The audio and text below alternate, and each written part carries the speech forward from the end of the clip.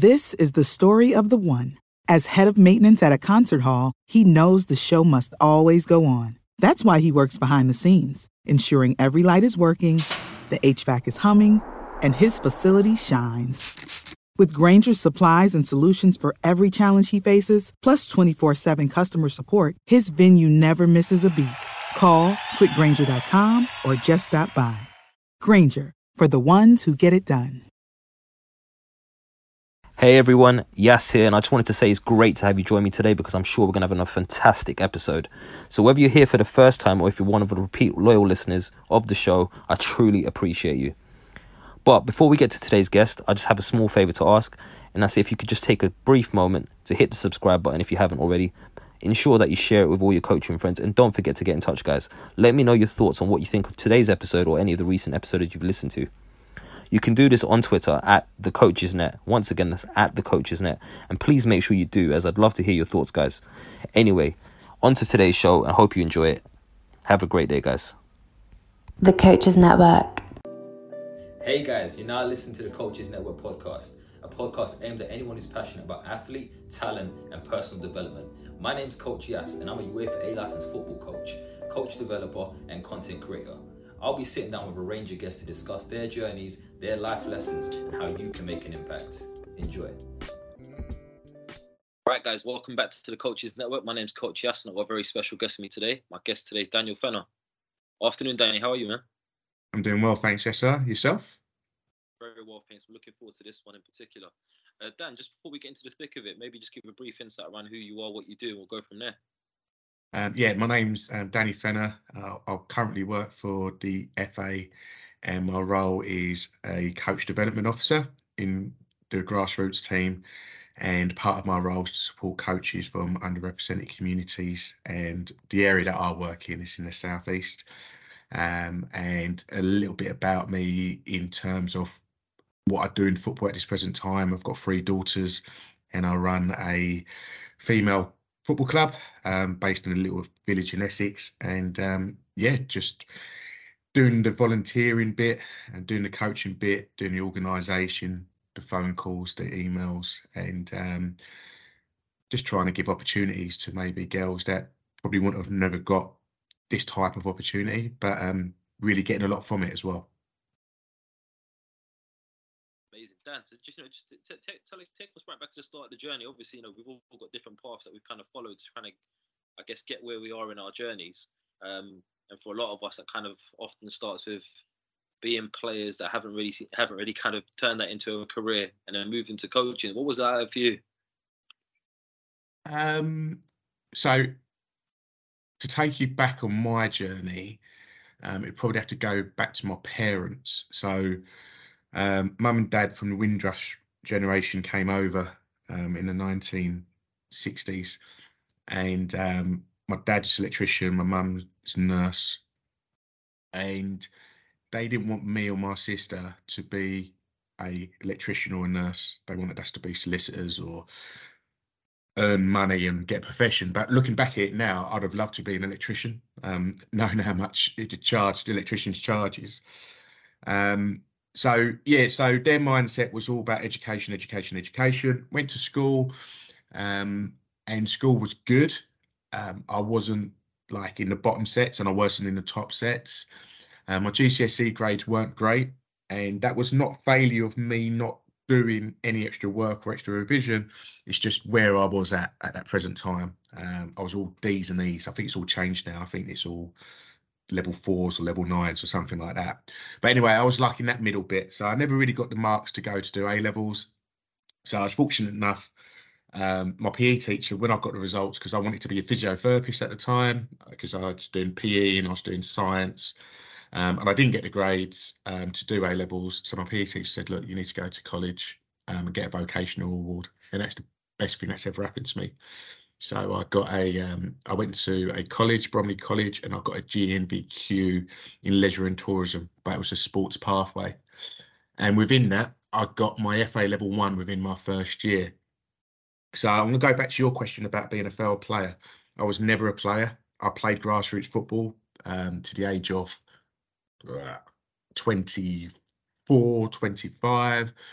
I played at a level that wasn't semi-professional, but it was just a good level of football that I played with my friends. And the story behind it is I'm a better cricketer than I am footballer. From a West Indian family, I played for the London schools in cricket, so I was more of an elite cricketer than I was a footballer. But I just like sports in general. Um, and the journey so far, where it started was I got my FA level 1 being at college, and back in that day it was a 1 day or 2 day course. And one of my friends at college worked in a leisure centre, so I went and worked at the leisure centre to start off as a cleaner and a party host, because the other part of the leisure centre job was being a lifeguard. And at that point, I wasn't a very competent swimmer. So the party host bit was about having like 20, 30 kids and taking them on a party in a sports hall. And it was usually football parties or multi-sports. Age of 16, 17, I think it was £5 or £4.74 an hour. And I loved it because at the end of it, I used to get tips. And, you know, it would probably be like £10, but back in that day, £10 was a lot of money. You know, £10 could, carry you for a week, fill your tank up with petrol. And I really enjoyed it, and I had a niche for it. And my duty manager worked for a football company, and it was called Goals, but it's not the goals that we know of in terms of the five-a-side pitches. This again was this was 25 years ago. A gentleman had a company called Goals, Steve Kinchin, and he said, "Look, we need coaches. Do you fancy coming down? You're really good with the kids. Give it a go." Never thought about coaching, and it was an October half term. And I turned up thinking I'm just going to pick up some cones, pick up some balls. The FA level 1 didn't really give me as much as what probably the I2CF gives you now, or the level 1s after that.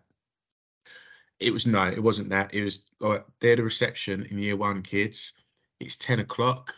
See you at 3 o'clock. They have lunch between 12 and 1. Off you go. And that was it. That was my start of my coaching journey. I think 2 of the 3 days it rained.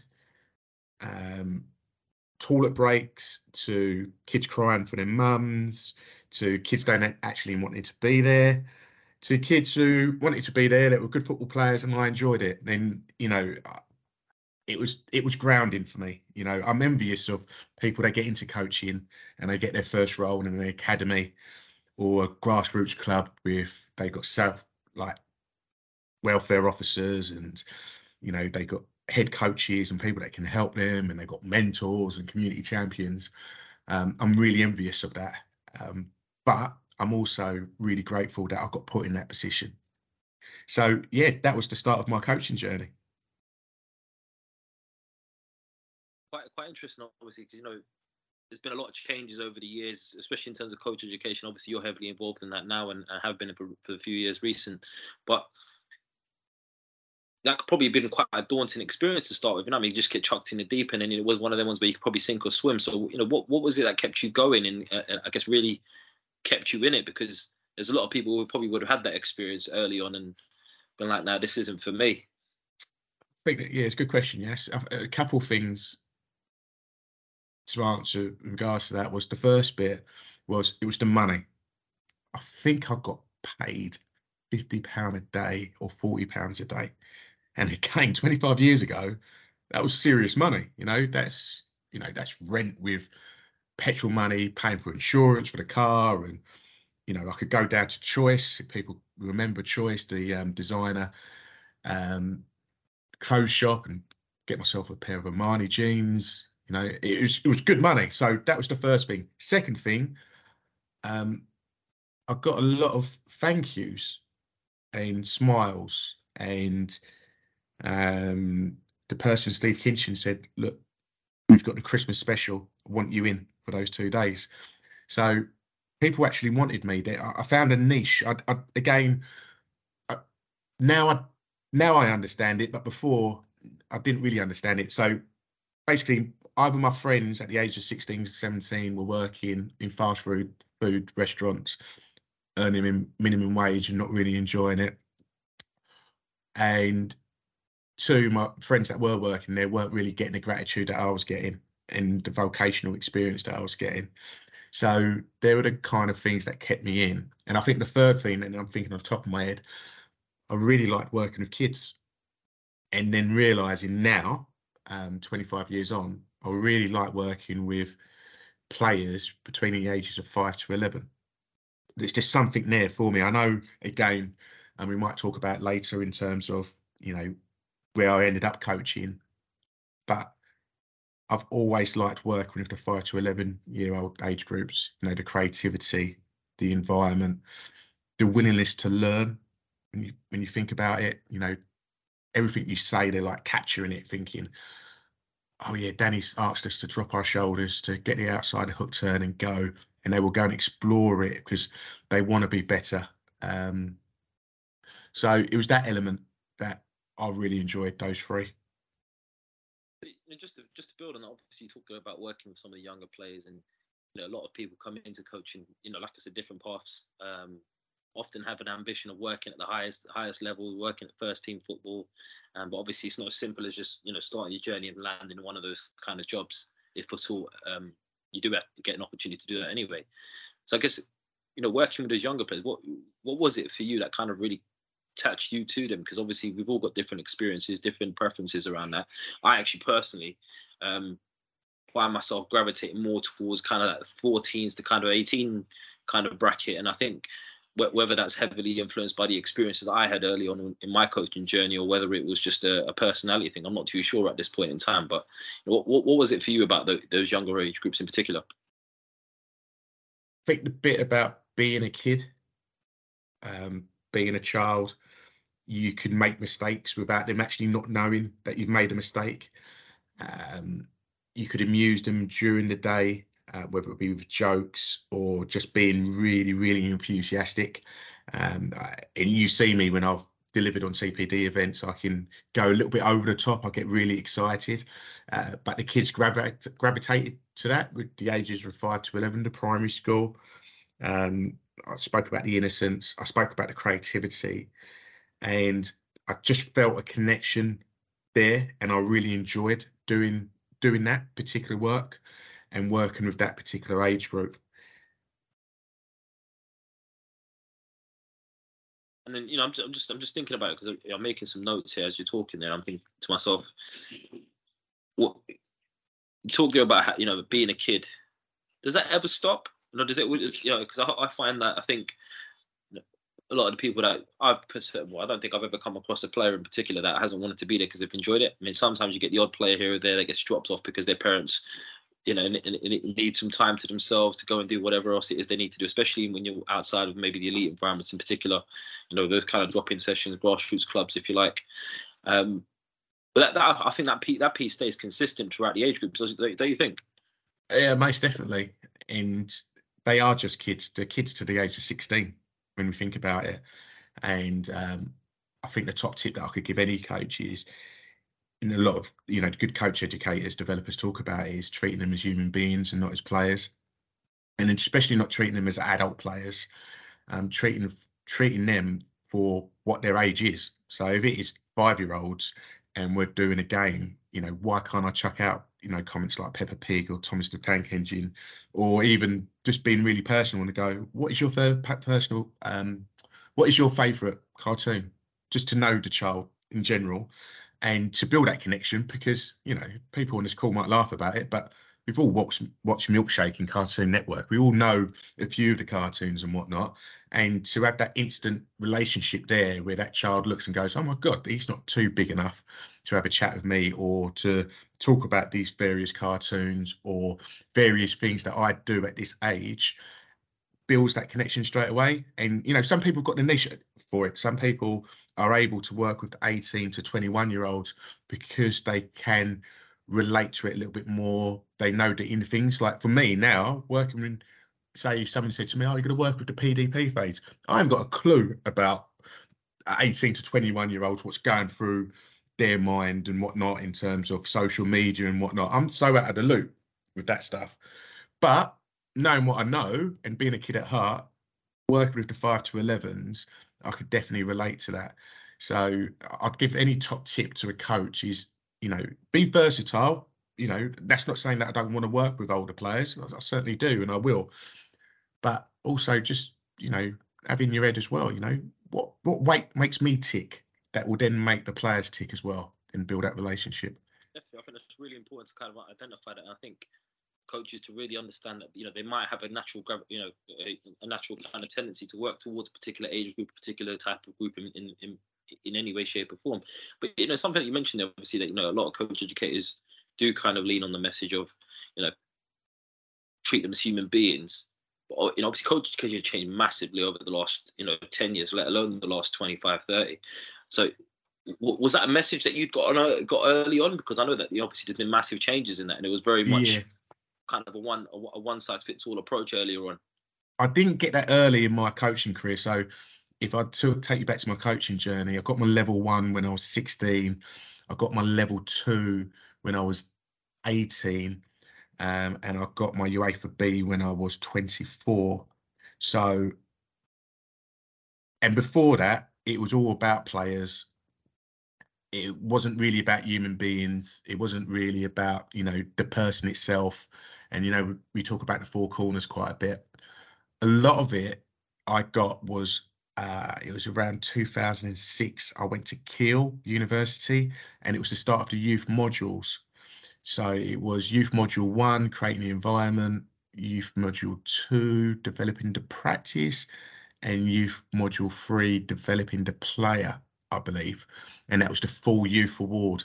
And in my 4 days at Kiel, I really got it, you know, what it is about creating the environment and having those age phases for the 5 to 11-year-olds, to 12 to 16-year-olds, and the adult players.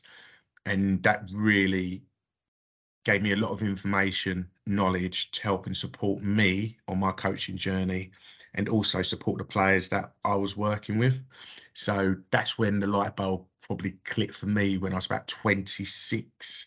I was working at Leyton Orient, and I always was working with the under 9s and under 10s, and I loved working with that age group. But I went to Kiel University, and I've done it with the FA, done the youth modules, and it was the creating a positive environment. It was Tessa Payne, Richard Horner, John Allpress, and some of the messages were just like light bulb moments. I was just like, wow, I've been coaching now for 10 years and I've been doing everything wrong. Now knowing that I wasn't doing everything wrong, but obviously this new information came to me, and I was just like, this sits with me, this sits with my philosophy, this sits with my rationale, this sits with my behaviour, this is what I want to go and do. You know, just to build on that, and obviously talking about having a philosophy, having your own idea of what you want to do. How important is that for coaches? Because obviously, I think early on, you know, we're kind of often go into it with, you know, maybe influence of past experiences, both as a player and maybe as watching other coaches, you know, to picking up points on maybe what other coaches have done. Let's go and do that because that's all I know. And you know, really starting to understand who you are as a coach. How important do you think that is? And you know, what advice and, you know, guidance would you give to coaches thinking, right, I'm early on in my journey. I don't really know who I am as a coach. It might not even be necessarily early on, but it might be a few years into that journey where they're still kind of trying to find themselves and identify what that looks like. It's hard, yes. I'm going to try and answer it personally from my point of view, but then also I'm going to try and empathise a little bit if people that are listening to um, this podcast and where they might be on this journey. So if I started myself, I didn't know what my philosophy was always the environment that I worked in. So whether I worked for Leyton Orient, whether I worked for Charlton, whether I worked grassroots clubs or worked in schools or worked for an organisation or a company or a charity, it was always their philosophy. So whatever they said, I went and delivered, you know. It wasn't till I went on my UEFA A, which I was about 37, I think 37, 38. I went on my UEFA A. And just remember, so that's 10 years after I've done my UEFA B. And the courses previous didn't talk about philosophies or talk about your coaching behavior or the way you manage yourself or talk about self. It was all about the coaching practice, the design, technical detail. So when I done my UA4A, they done a lot about self. There was like a 3 days on self, and I learned a lot about myself, and I created my values. And part of my values was about inclusion and empathy, and they were my two big bullet points, which really helps me now and really drives what I do. But I didn't get that till I was 37, 38. So I was always doing what other people asked me to do. Or if I was working in a, say, academy environment and I wanted to get myself to the next level, I'd be looking at that person at the next level and role modeling myself off them rather than being authentic. So that's how I got my philosophy, going on the UA4A license and learning a little bit more about me. Just on that before you progress, it's quite interesting you say that, going into different minds, and I'm sure there's many people are probably in a similar situation now, and I totally understand where you're coming from when you say that you've had to kind of assimilate to the philosophies of the environments you've worked in. But surely at some points within that, you must have had situations where you were somewhat resistant to the way of working, but maybe you kind of carried on with it anyway because it was what the environment expected or demanded of you in that, if you like. Yeah, yeah, all the time. It was all the time. Um, at that time, I don't know how many people of colour was working in football academies. So it was one of those that, I was fortunate enough to get roles in, but I didn't want to stir, the apple cart or disrupt things because I wanted to leave my place, my position in a better place for someone to come into. But then also I didn't. It's a small world, football. I didn't want not have to not get the opportunities to get jobs because I disagreed with someone within the academy. Now I know a little bit more, and I'm older and I'm wiser. Um, yeah, I would have done it. I did feel a bit restless, uncomfortable in times. But there was one occasion, and that's why I've never gone back into academy football, is when my last football club that I worked with, I had a disagreement with not the head of coaching, but also the academy manager. And it was due, for me, it was about player welfare, and they disagreed with it, and they had different thoughts. And I went back home. I spoke to my wife about it. She said, "Look, you're upset about it." And I spoke to a few friends and family about it. And 2 days later, I ended up and handed in my resignation. That was easy for me to do. I already had a full-time job. What I was doing at this academy was part-time. And it got to that part of that season as well, that March, April time where you just run down and it's like, no, I've just had enough now. And I'm not going to take this. It was the best thing that I've ever done. It's probably burnt a lot of bridges for me to go into academy environments because the people that I was working for are still in academy environments. But for me, I can hold my head up high, and then also, hopefully, people that know my story and know that what I went through can go, do you know what? If Danny can do it, maybe I can do it as well. But I wanted to move to that second point, yes, where that I was talking about myself personally, but people, I can emphasize with people that their dream is to work in certain environments and they get there and it's not what they seen and it's not what they expected. And they're working under these extreme pressures and sometimes in environments that don't suit their personality or their characteristics. And I empathize with that.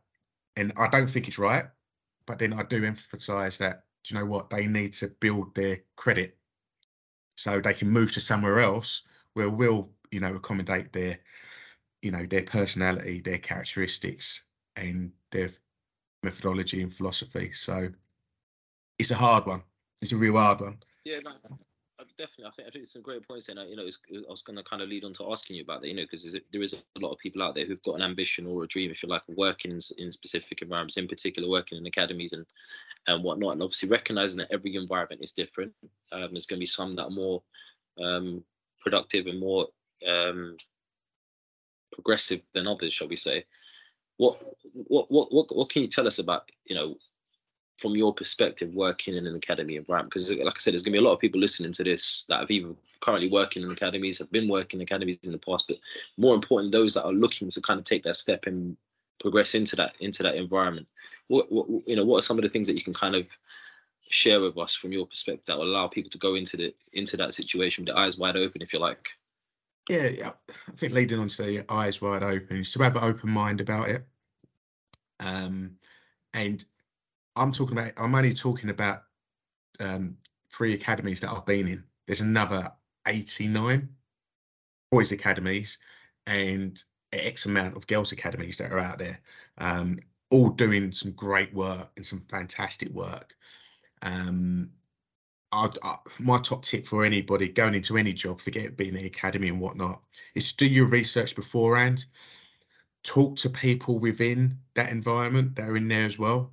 And then you can get a bit of a flavour from it in, what they feel it's like. They might put you off. They might want to drag you in. Some of it might be relevant to you. Some of it might be they're only saying it because, again, they don't want to create Chinese whispers or anything like that. But I'll definitely go and do your research in it. If you can find a parent within that academy environment that you can have a chat with and go, do you know what? Well, your son or daughter was in there for 4 or 5 years. How did they find it?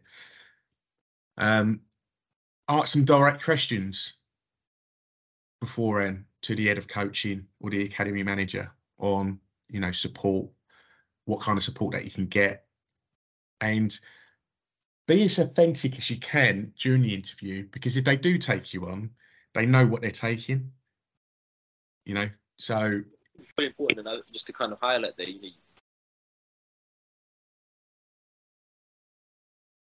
but I think probably a lot of people listening to this think, yeah, that's all well and good, but it's a bit of a challenge. I think it's a bit difficult to get. I think the reality is, though, sorry, yes, I'm losing you.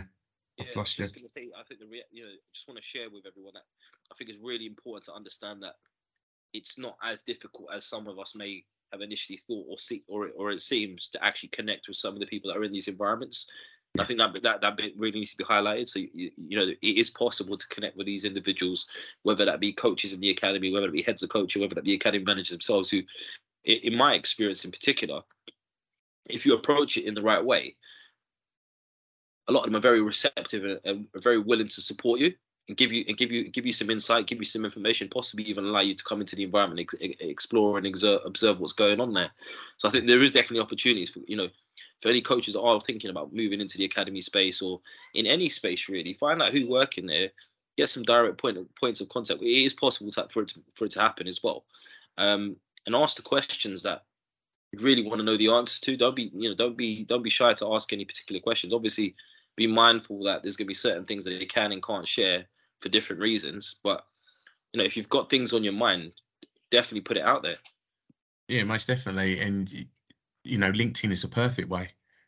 Everybody's on LinkedIn at the moment, sharing ideas and doing things. So if you did want to go and work for Joe Blogs Academy, find someone that works in there in that phase that you want to go into, and have that brief. And ask if you can have that brief conversation. If they don't reply back, that's where you probably know it's probably not the place that I want to go into or be in and around. But the academy system now is so much more advanced than what it was, 20 years ago when I first started off. It's more, it's more forward thinking. A lot of the people that are doing the head of coaching, like there was never a head of coaching or anything like that. Forward thinking, the amount of support that they do get as well, from the FA in terms of the FA YCDs that go in and do that kind of bespoke sport, the full-time opportunities as well that are in there. But no job, and hopefully this comes across well, no job is a bed of roses. There's always challenges, there's always confrontation, there's always something that you don't like. But it's just you as a human being, and an employee. How can you make you better yourself within that environment? And the big thing, Yasser, is one of the main reasons why it took me so long to make that jump, to be, proactive and say, no, I'm not having this anymore, It's that the players that I was working with, because that kind of commitment bit, I start with you in August and we finish in June. And it was that commitment bit and not, the only reason why I didn't want to leave some of these environments was because of that. So, yeah, it was the relationship with the kids. I just want to take you back to something that you mentioned there. Obviously, about LinkedIn and things like that, and reaching out to people. I think one of the things I've often found as well is that some of these people that they probably get these messages time after time and day after day from different individuals. So I think one of the key things to kind of really highlight there as well is, as an individual, if you're going to be... Save big on your Memorial Day barbecue, all in the Kroger app. Get half gallons of delicious Kroger milk for $1.29 each. Then get flavorful Tyson natural boneless chicken breasts for $2.49 a pound, all with your card and a digital coupon. Shop these deals at your local Kroger today, or tap the screen now to download the Kroger app to save big today. Kroger, fresh for everyone. Prices and product availability subject to change. Restrictions apply. See site for details. Getting in touch with some of these people that you want to kind of get access to, if you like, is to really set yourself apart. I remember, a few years ago where I was on a bit of a journey of, going and doing some study visits and observations in different academies. And one of the academies in which I was fortunate enough to go and, spend some time in was actually at Chelsea. I remember coming in and the guy that greeted me when I got there, he basically said to me, I don't know what you said to the academy manager, but literally he gets these messages all the time, and he's literally come to me specifically and said, I have to get you in. Yeah. So it is possible to get into these environments. And sometimes if it's the same old messages seen again and again, they might ignore it. But I think sometimes just put it in a way where you're separating yourself from kind of the rest of the group, if you like, in terms of who's trying to get access to the opportunities is very important. But I want to kind of take it back to your own journey a little bit now. And, you talk about where we started and you talk about some of your experience working in the academy. What does that look like in between? So in between where I started my first coaching experience to where I am now? Yeah, but even a little bit further back to where you are now, because obviously, you talked there about doing your B license at 24, doing your level 2 at 18. You started obviously doing the kind of the holiday camps and the kind of the day camps initially for the money, all the riches that you were gaining early on in your career. So like from there to kind of eventually transition into that academy kind of role, because I think that's another massive challenge and another insight I think people could really do within that. A lot of coaches, especially nowadays, coaches are getting younger and younger, and it's not necessarily a bad thing, but I think it sometimes can cloud their judgment in terms of just how easy and challenging it may or may not be to actually get into an academy environment if there is their ambition at all. Yeah, really good question. So I'm just trying to figure out if you're saying that I'm really old and saying that in between bit. So I'll take that as a punch. So the in between bit was going to America for 4 years. So for the age of 19 to 23, I went back and forth from America, and I've done like 4 or 5 month stints. I worked for an organization called Major League Soccer. Same thing again, really, but I got the best of both worlds. I got the best of both worlds in the sense that I was working in a foreign country. I was able to be coaching football. So during the day, we'd do like camps. And like, I'm telling you this, and it's great. Like, I'm jogging my memory on this. Is that I always worked with the babies. I always worked, and they used to call them munchkins. So they started young over there, like 3 to 4 year olds, and used to do like an hour and a half. So I used to do like 10 o'clock to 11:30, have a break, and a new bunch of munchkins will come in from 12 o'clock to 1:30, and then the new ones will come in from 2 o'clock to 3:30. That's your job done. So you've done 3 blocks of those. When other people would take the 11, 12-year-olds and take them from like 10 o'clock to 3 o'clock. I like doing the same game 3 times in a day. I don't know. That is, maybe I was cheating, but I really enjoyed it. But in the evenings, we used to then go and do camps. So I used to get, I wouldn't say academy work, but especially the female game over there was so much more advanced to what it was in England, 25 years ago. But it was you know, working with some really, really good players, good facilities, sometimes working at universities and colleges. And part of that America bit was being away from home and being away from the norm and meeting new people. So every week we would go from camp to camp, and you'd be with a cluster of 5 in a car, travel. These people could be from anywhere from Manchester to Northern Ireland to Scotland, and you'd bond, you'd work together. And then all of a sudden on a Sunday, you get your email to say, all right, then you have to meet at this place. And then you have another set of 4 people, and everybody goes off, and you're traveling around America delivering that. That was a real big eye opener for me. That was really good grounding. It develops my coaching, and it developed me being away from home as well.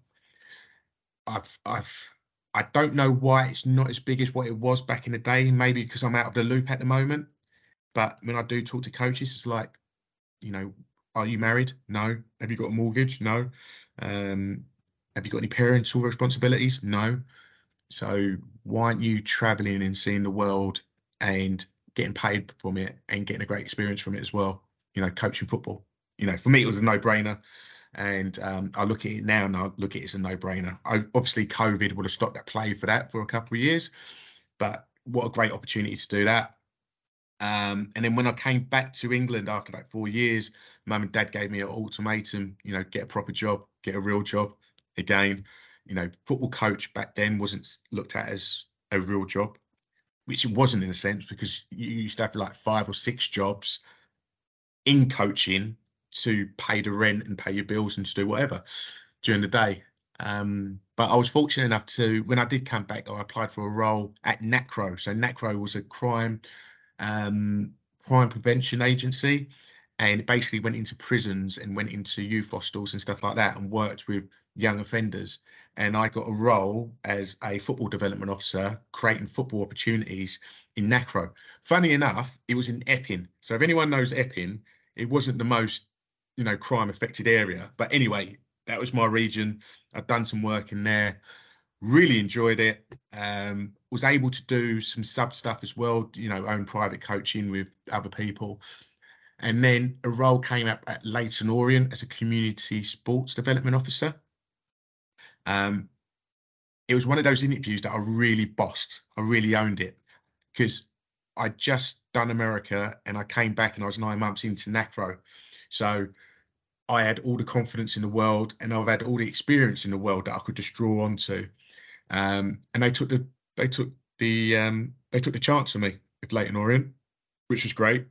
And it was the community program, so it wasn't the centre of excellence at that time. It was the community program. The best thing for me in that is that I had to go into nurseries and do sessions. I had to go on estates and do sessions like kick sessions and stuff like that. I had to do after school clubs. I had to do PPA stuff during the day. What else did I have to do? Disability stuff, like we've done some stuff like with mental health, and we've done some stuff with, like, you know, children with autism and stuff like that.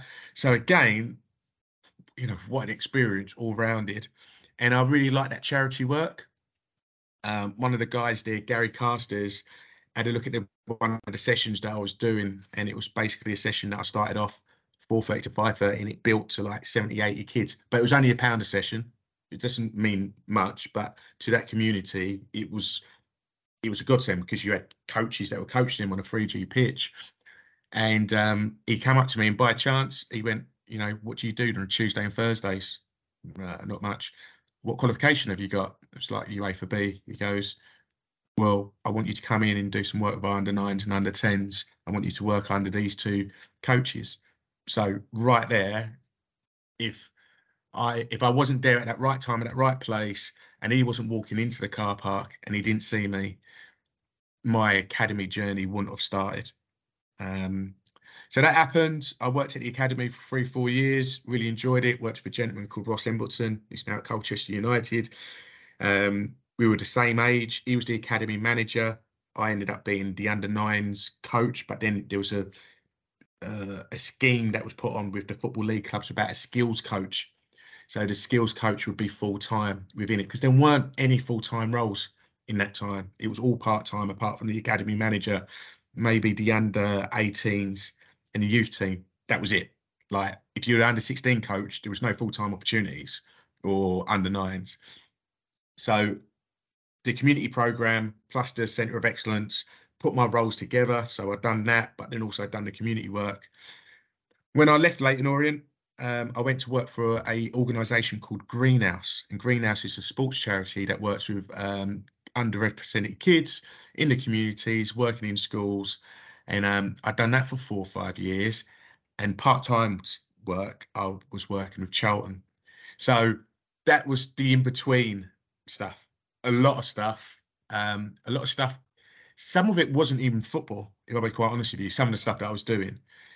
Call it babysitting, call it supporting people, calling it giving people opportunities or experiences, call it what you want, but it wasn't anything to do with my UEFA B football. I think there's a lot in there, and I want to start by just saying I think that final piece there's a lot of people that don't understand that actually there's a lot more to coaching than just the tactical information. It's those soft skills that you can develop, are transferable from different industries, different walks of life. You talk about supporting individuals. Actually, there's a lot of skills that go into that. Whether that's the ability to build those relationships, foster those relationships, connect with people from different backgrounds and different cultures. All those types of things that kind of just fall into those soft skills, which often don't get talked about a lot until you're in the thick of a situation where you really need them. But I want to take you back right to the beginning of what you were saying as well, in that you mentioned there about you like using the same sessions again and again, and I think it's a really good talking point, because I think a lot of coaches do go into sessions thinking I've got to come up with something new all the time. Actually, no. If it works, it works. Stick to it. If players enjoy it and you enjoy delivering it, why change it? Doesn't mean don't adapt it. Doesn't mean don't build on it. Doesn't mean don't add different incentives and challenges within it. But actually, as a base structure, there's nothing wrong with doing the same sessions again and again, as long as it meets the needs of the individuals of the group. So I think there's a really, really key piece on that. And then kind of in between that is, I guess, the thought that kind of sticks with me as you're talking about your journey and how you eventually ended up into the in the academy situation there, is that you need to kind of go into every session as if it's an interview. Someone's watching you. You don't know who's watching you, and when they're actually going to kind of step out of their shell and actually let you know that they've been watching you. If you're like, in your case, it was someone walking across in a car park watching you deliver a session, but actually, you don't know. He might have been walking across the car park, but that might not have been the first time he's seen you. Do you know what I mean? Yeah. And almost keeping tabs on you to the point where you think, actually, do you know what? I really like this guy, or I really like this girl. So I think it's really, really key piece to kind of touch on there. But I'm really interested to kind of find out a little bit more about what kind of took you towards coach education, coach development, because obviously it's kind of simple. I liken it to the comparison of players becoming coaches. It's not as simple as players becoming coaches. It's not as simple as coaches becoming coach developers. So what kind of shifted you towards that direction of things? In a lot of cases as well, for people that move into coach development, it's probably because it cannot sometimes offer a bit more stability as a career than a coach itself. But what was that for you, and what's kind of kept you in it? It weren't the stability bit. It was the opportunity, because I was always an officer. So I was either a community program officer or a sports development officer. So I've always done a lot of in terms of the admin stuff, the developing, starting off programs, looking after coaches' welfares and stuff like that. So, but what happened was, when I was at Greenhouse, there was a gentleman called Mark Curtin, and my role was I was multi-sports development officer. So I used to work with a lot of the coaches that were working in schools that work in disability schools. So I was doing a lot of, I was a program manager. That was my title. I was a program manager looking after those. And he came up to me and he said, look, we've got a football club and it's a program that we've got in South London. We'd like to base you there. I was like, are you joking? I left Leyton Orient Community Sports Programme and I left the football club because I wanted to get out of football. That's why I had that career change. And he goes, no, you've got a niche. You're really good with the coaches that you're working with in the multi-sports. but you're an absolutely blinding coach as well. And put the two together, we want you to go there to upskill the coaches. So obviously, me with my bigger head, I've gone down there, and it was the best experience I've ever had. So they had over 20 odd teams. They were based in Birches Park. It was called Greenhouse Football Club. Beth Bethwyn FC, and I think they turned into Greenhouse Football Club. And they had coaches there that I looked down at, and I'd be open, and I hope they're listening to this right now. And I looked down at them because some of them didn't have their FA level 1.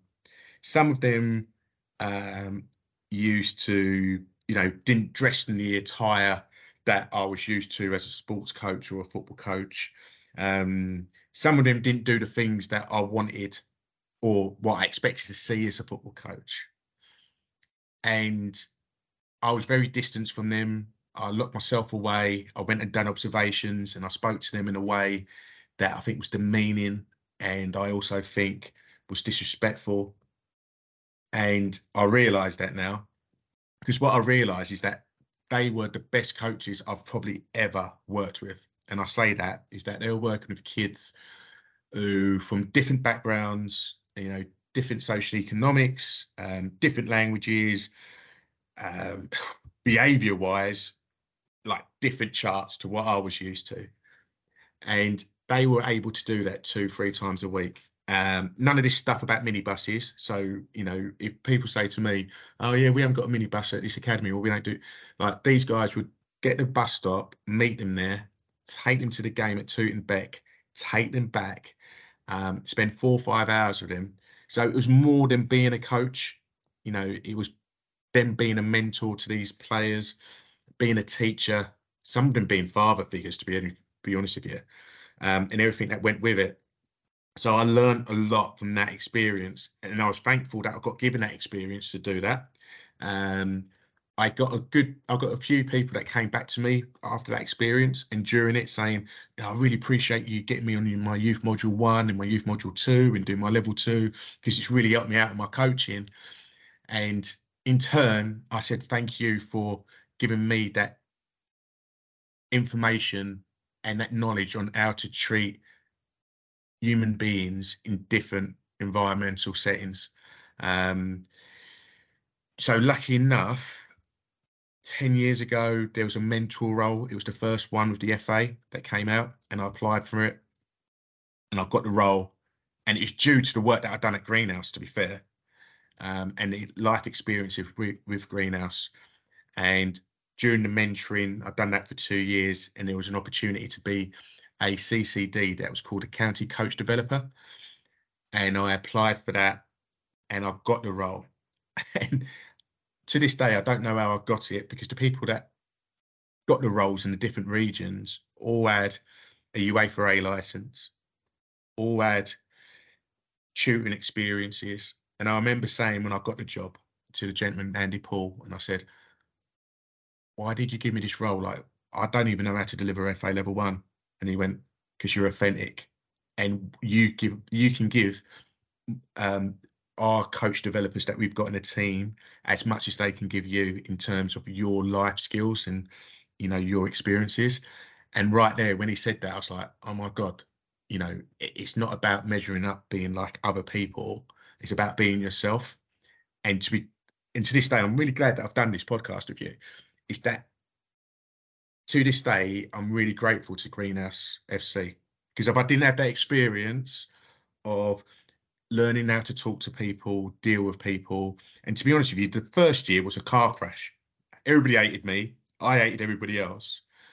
And it was about trying to bridge those relationships. Some of them I didn't bridge because I was an absolute idiot before I went in and I put my hand up.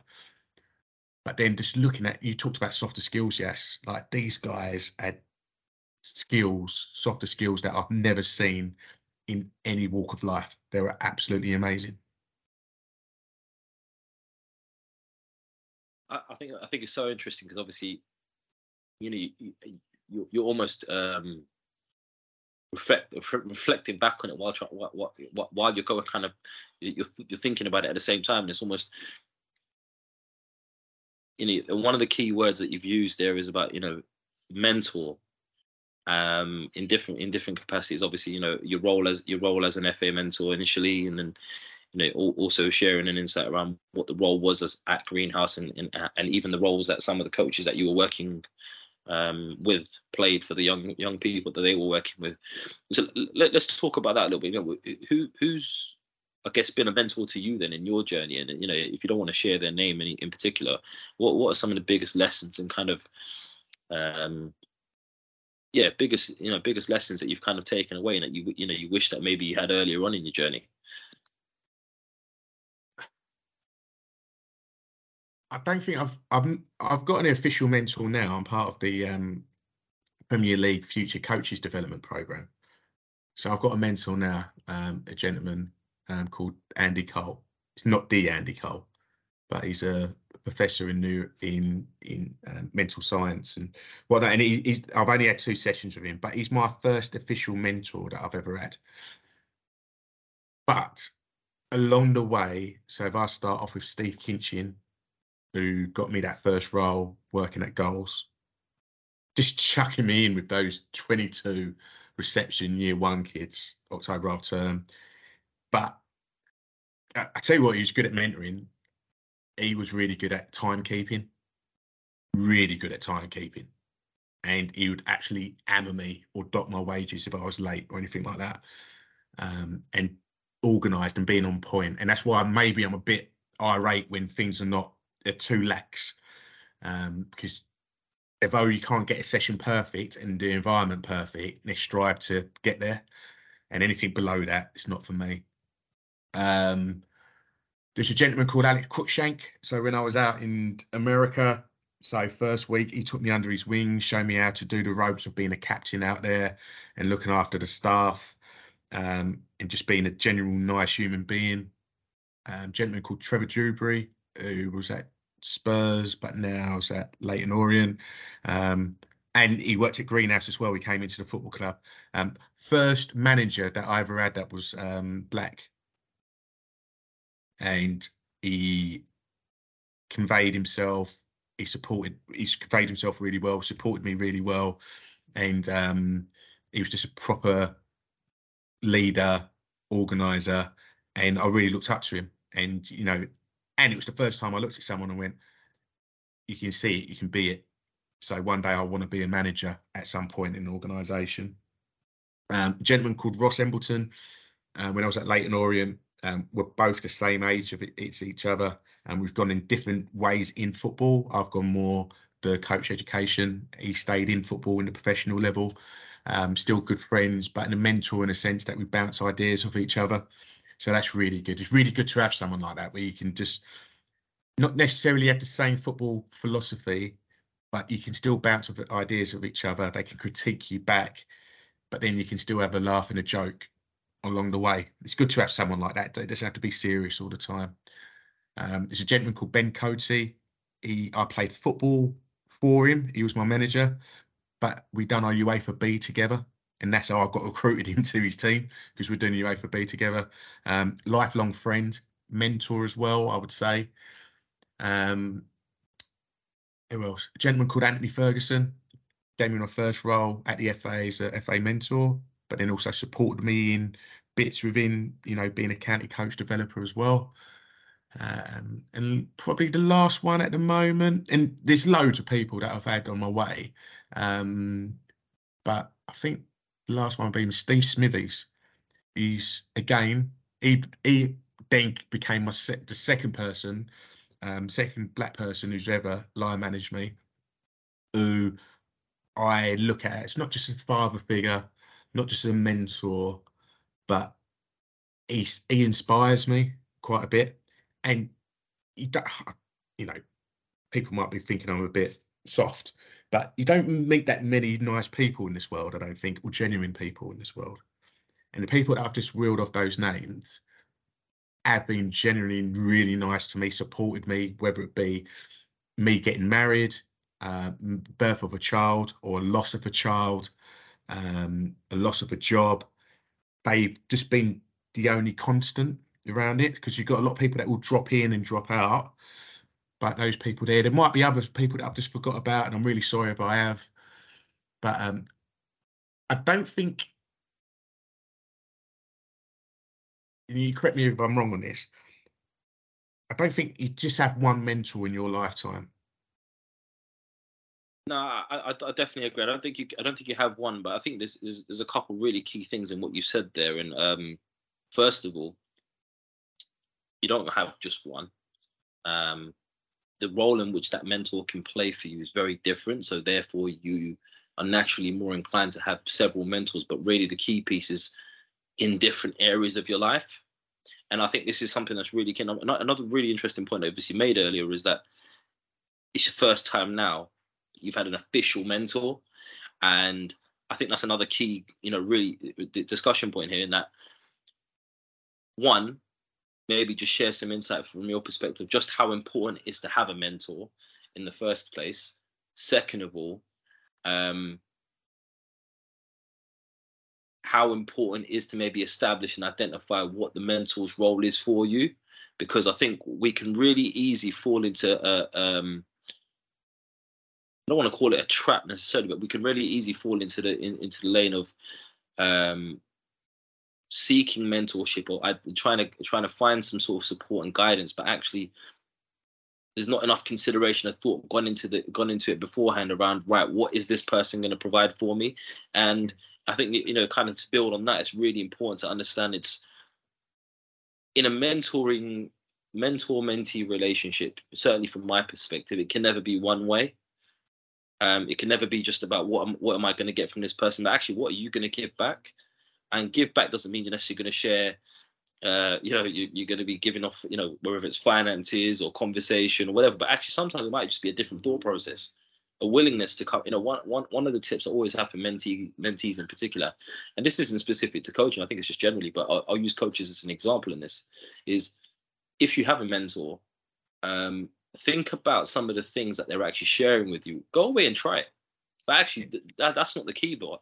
The key part is to come back and share with them your understanding of what you've actually taken away and how it's worked out for you. And in some cases, if it's not even worked out for you, then share that, because I think if you ask any person who's in a mentor type of role, whether formally or informally, they want to learn just as much as they're trying to share the information. So sometimes going back to the mentor with that information just shows A, your commitment to the process, if you like, but B, actually there may be some considerations that they have to make now because they haven't experienced it before themselves. So you could actually bring in a lot of valuable information to that process as well. And I think that is probably really key for me. So, I mean, just from your perspective, I don't know if you want to maybe share some insights around, you might agree or disagree with anything I've just said, but in particular,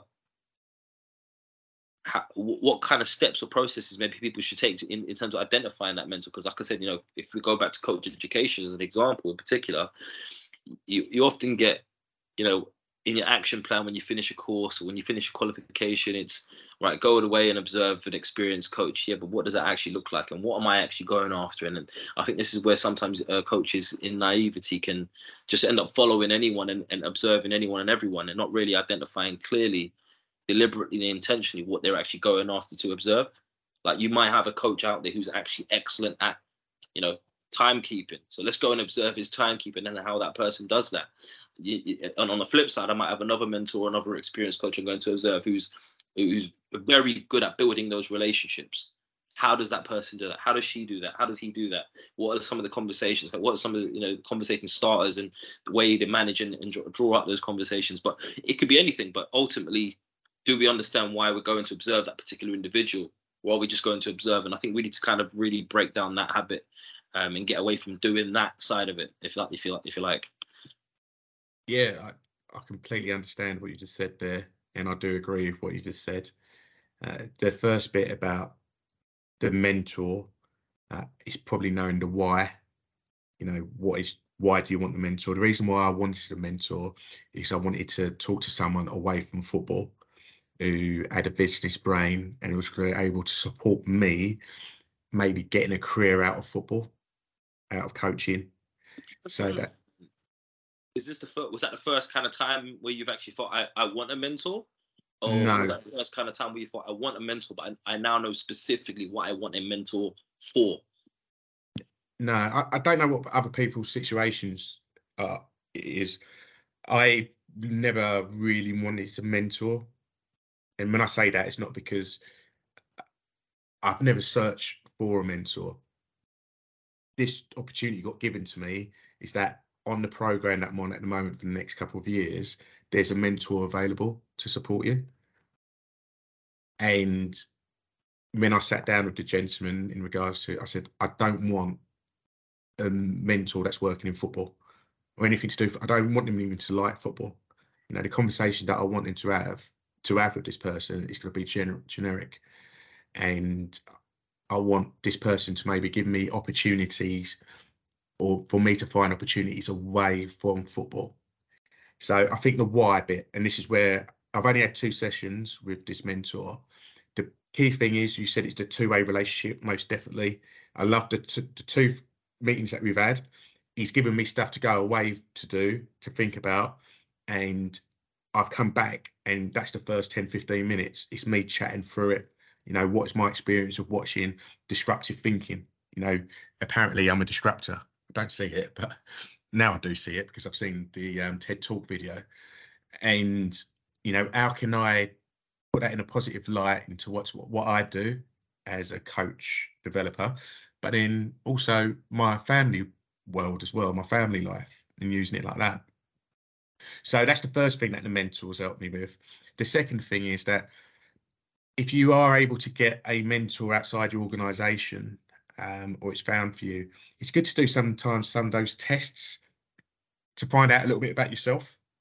Not really the biggest fan of them, like those, they call it the Psychometric stuff. yeah, well, that's You know what? It reminds me. I've done one. I've done one about 3 or 4 years ago, and I said, whoever's put this together has been watching me for the past 5 years. yeah, yeah. No, I agree because I've done this Ogan's test, and I was like, oh my god, like I've answered 100 questions, and you've hit me off with a T. And but some of the stuff I'm getting to understand a little bit more about myself, which makes a lot more sense. So it doesn't. So I'll give you one example. Is, you know, one of the things says that me being disruptor, but it's not me being hands up and throwing loads of questions at the person who's talking at the front, but I'm being disruptive in my head, you know, second guessing things. And now I know that's part of my personality trait. I'm okay with it. You know, I'm starting to deal with it. But now, how can I, the stuff that's going on in my head, put my hand up and form a question maybe to get an answer rather than going out of the room without having an answer. So that's why this mentor at this present time, it's only been 2 sessions, it's really helped me. But to go back to your first point, I think the coaches that are on this or whoever's on this, just think about your why. Why do you want one? And what's it going to do for you? And a top tip for me would be try to get someone that's not in the field that you're in or know you either. I totally understand why you would say that, but that's not. It's, it's obviously easier said than done in terms of identifying that individual and what they can bring to you. So, I mean, what would your advice be to coaches who are looking for that mentor, maybe are looking to branch outside of their industry or their immediate kind of network? And I guess in order to identify that, because I think one of the things I always say to coaches that definitely can help you, in my opinion, go away and observe coaches who aren't coaching your sport. Oh, yeah, even Go better. away and observe coaches who aren't coaching your sport, because there's so many different things that exist within formal coach education within each of the sports, which are very contradictory at times. But actually seeing it in action allows you to pick up different aspects of why it may be promoted and may be disregarded in other environments. But I think really one of the key things for me, and I would definitely encourage coaches to do, is, if you're listening to this right now, the chance that you probably are a football coach. Football's a team sport, so why not go away and go and observe some coaches who work in individual sports as well. see what that looks like, see what some of the those soft skills that we talked about earlier that are probably more prominent and probably more likely to occur in those environments because it is in a one-to-one kind of situation. So one of the things I found myself doing over the recent years is going away and actually watching a lot of tennis coaches, see how they interact, see what kind of some of the things that they bring to the table in that respect. So I think, that would definitely be one of my bits of advice. Yeah, that's really good advice. And if you're lucky enough to be able to do that and, connect with someone great, within the FA itself, we've got FA mentors like yourself, yes, that have been going out and doing some great jobs. And this is not me saying don't have a mentor who's in football or someone that you don't, or someone you don't know. That's not what I'm saying. It's just what worked for me at this particular time is what I needed at this particular time. But I think I'll probably be a better coach than what I am now if I had someone like you when I was the age of 23, 24 that could help me with my practice design, could help me on self, could help me with connections, and can just support me on my coaching journey. And if you can't get something like this and you wanted to look outside of football and outside of sport, I've been listening to that Stephen Bartlett podcast, The Diary of a CEO. Really good, really good, informative, but then also, was I allowed to say that, a different podcast? Am I okay to say that? Yeah, no copyrights or anything. Really informative, but gets you information and knowledge from other walks of life that you can then bring into your life if you choose to. I think that kind of really answers the next question I was going to ask you. In some ways, is if you could go back to the start of your journey now, and there's one bit of advice that you could give yourself, knowing what you know now, what would that be? And I think it kind of really leads into that. And I don't know if there's anything you want to expand on, but ultimately, interact with people from wider spaces in your life, if you like, and consume the information that's going to allow you to be, consume information in a way where it's transferable. Don't just think because it's industry specific or it may or may not be even that it can't be relevant or useful to you. But then actually take it forward, apply it, and implement it within your own life. And I think that's probably the key message I take away from what you've just said there. I don't know if that does it justice, or is there anything you want to kind of build on, expand on? Yeah, so that bit about if I was going to go back, if I had a chance to have had a time machine to go back and talk to myself, what advice might I give myself? Not necessarily even advice. What's one thing that you wish you knew back then, knowing what you already know now? Yeah, I'm probably going to use that bit of advice would be to take a risk. I never went on by myself. I got skilled up very young. At the age of 24, I was UEFA B, been to America for 4 years. Worked for quite a lot of organisations, but never went off by myself to do my own thing because I was never confident enough or thought I had that I could do it. But looking back at it now, I could have. What would that have looked like for you to go off and do something by yourself? Because I'm also one who believes that as much as we talk about being able to go off and do things yourself, I don't think you can ever really do anything off your own back. Yeah, so people involved in the process in some way, shape, or form, even if it is from a distance as a mentor. Yeah. So I think it's that thing about I could have gone into schools. I could have done that PPA. I could have done quite a lot of stuff in the football coaching, sports coaching environment. I had a lot of ideas. I gave a lot of ideas. I never took those ideas on myself. And I think it's just having that confidence, having taken that risk to do something like that. And I wish, myself now, I could tap myself on the shoulder and go, do you know what, Dan, you can go and do it. And hopefully there might be some people in there right now that have hit some dead ends. But just realise with all the roads that you've taken to these dead ends, you've got a lot of experience behind you. So, you can't do that left turn, do that right turn. And you know what? There's not going to be anyone holding your hand on this journey. I mean that. I mean, you're not going to be working for an organisation. You're going to be self-employed. You're going to be doing this. But if you've got that in your locker, if you've got that in your suitcase and ready to go, take it with you, because there's a good chance that it would be rough, it would be tough at the start, but there's a good chance you'll come out the other end and you'll create other opportunities for yourself. So yeah, I wouldn't say it was a regret. I wouldn't say that, I wished it happened that way. I'm very happy in the roads that I have taken. But yeah, just 24, 25-year-old me, yeah, I could have seen myself creating my own little organisation, coaching organisation, supporting people, supporting young people. But hey. Final question, where next with your journey then? I'm going to finish doing this Premier League programme. I'm going to finish the strategy out of the FA at the moment, working with people with underrepresented communities. I've done an event on Monday working with refugees in Arlo. And again, I've done it last year. I worked with a group in Sussex, and it's probably the most inspiring thing that I've ever done. And I want to stay in that journey. I want to stay in that journey of helping others. I don't know if it's in football, yes. If I'll be quite honest with you, I'm just being open. I don't know if it's in football. It might definitely be in sport, or it might be definitely in supporting others. Education. So after I finish this Premier League programme, I'm going to look to do like a part-time degree course. I've done a PG cert in sports coaching. I might look to just do that next level and do the masters again.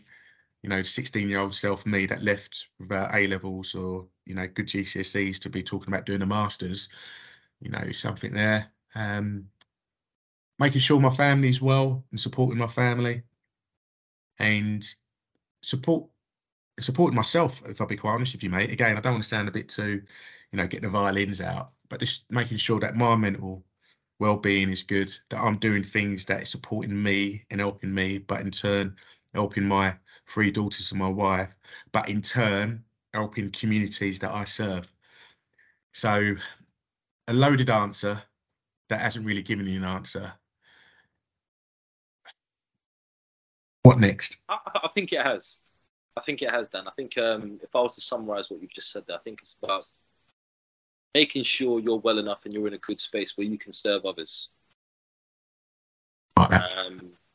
In whatever way that ends up being, whether that be in football, whether that be delivering and supporting more coaches from underrepresented backgrounds, whether that be your family and whatnot. But I think the real key piece within that is we've got to be right within ourselves before we can do anything for others. I think that's probably the one key takeaway message I'd probably encourage people to really kind of lean on.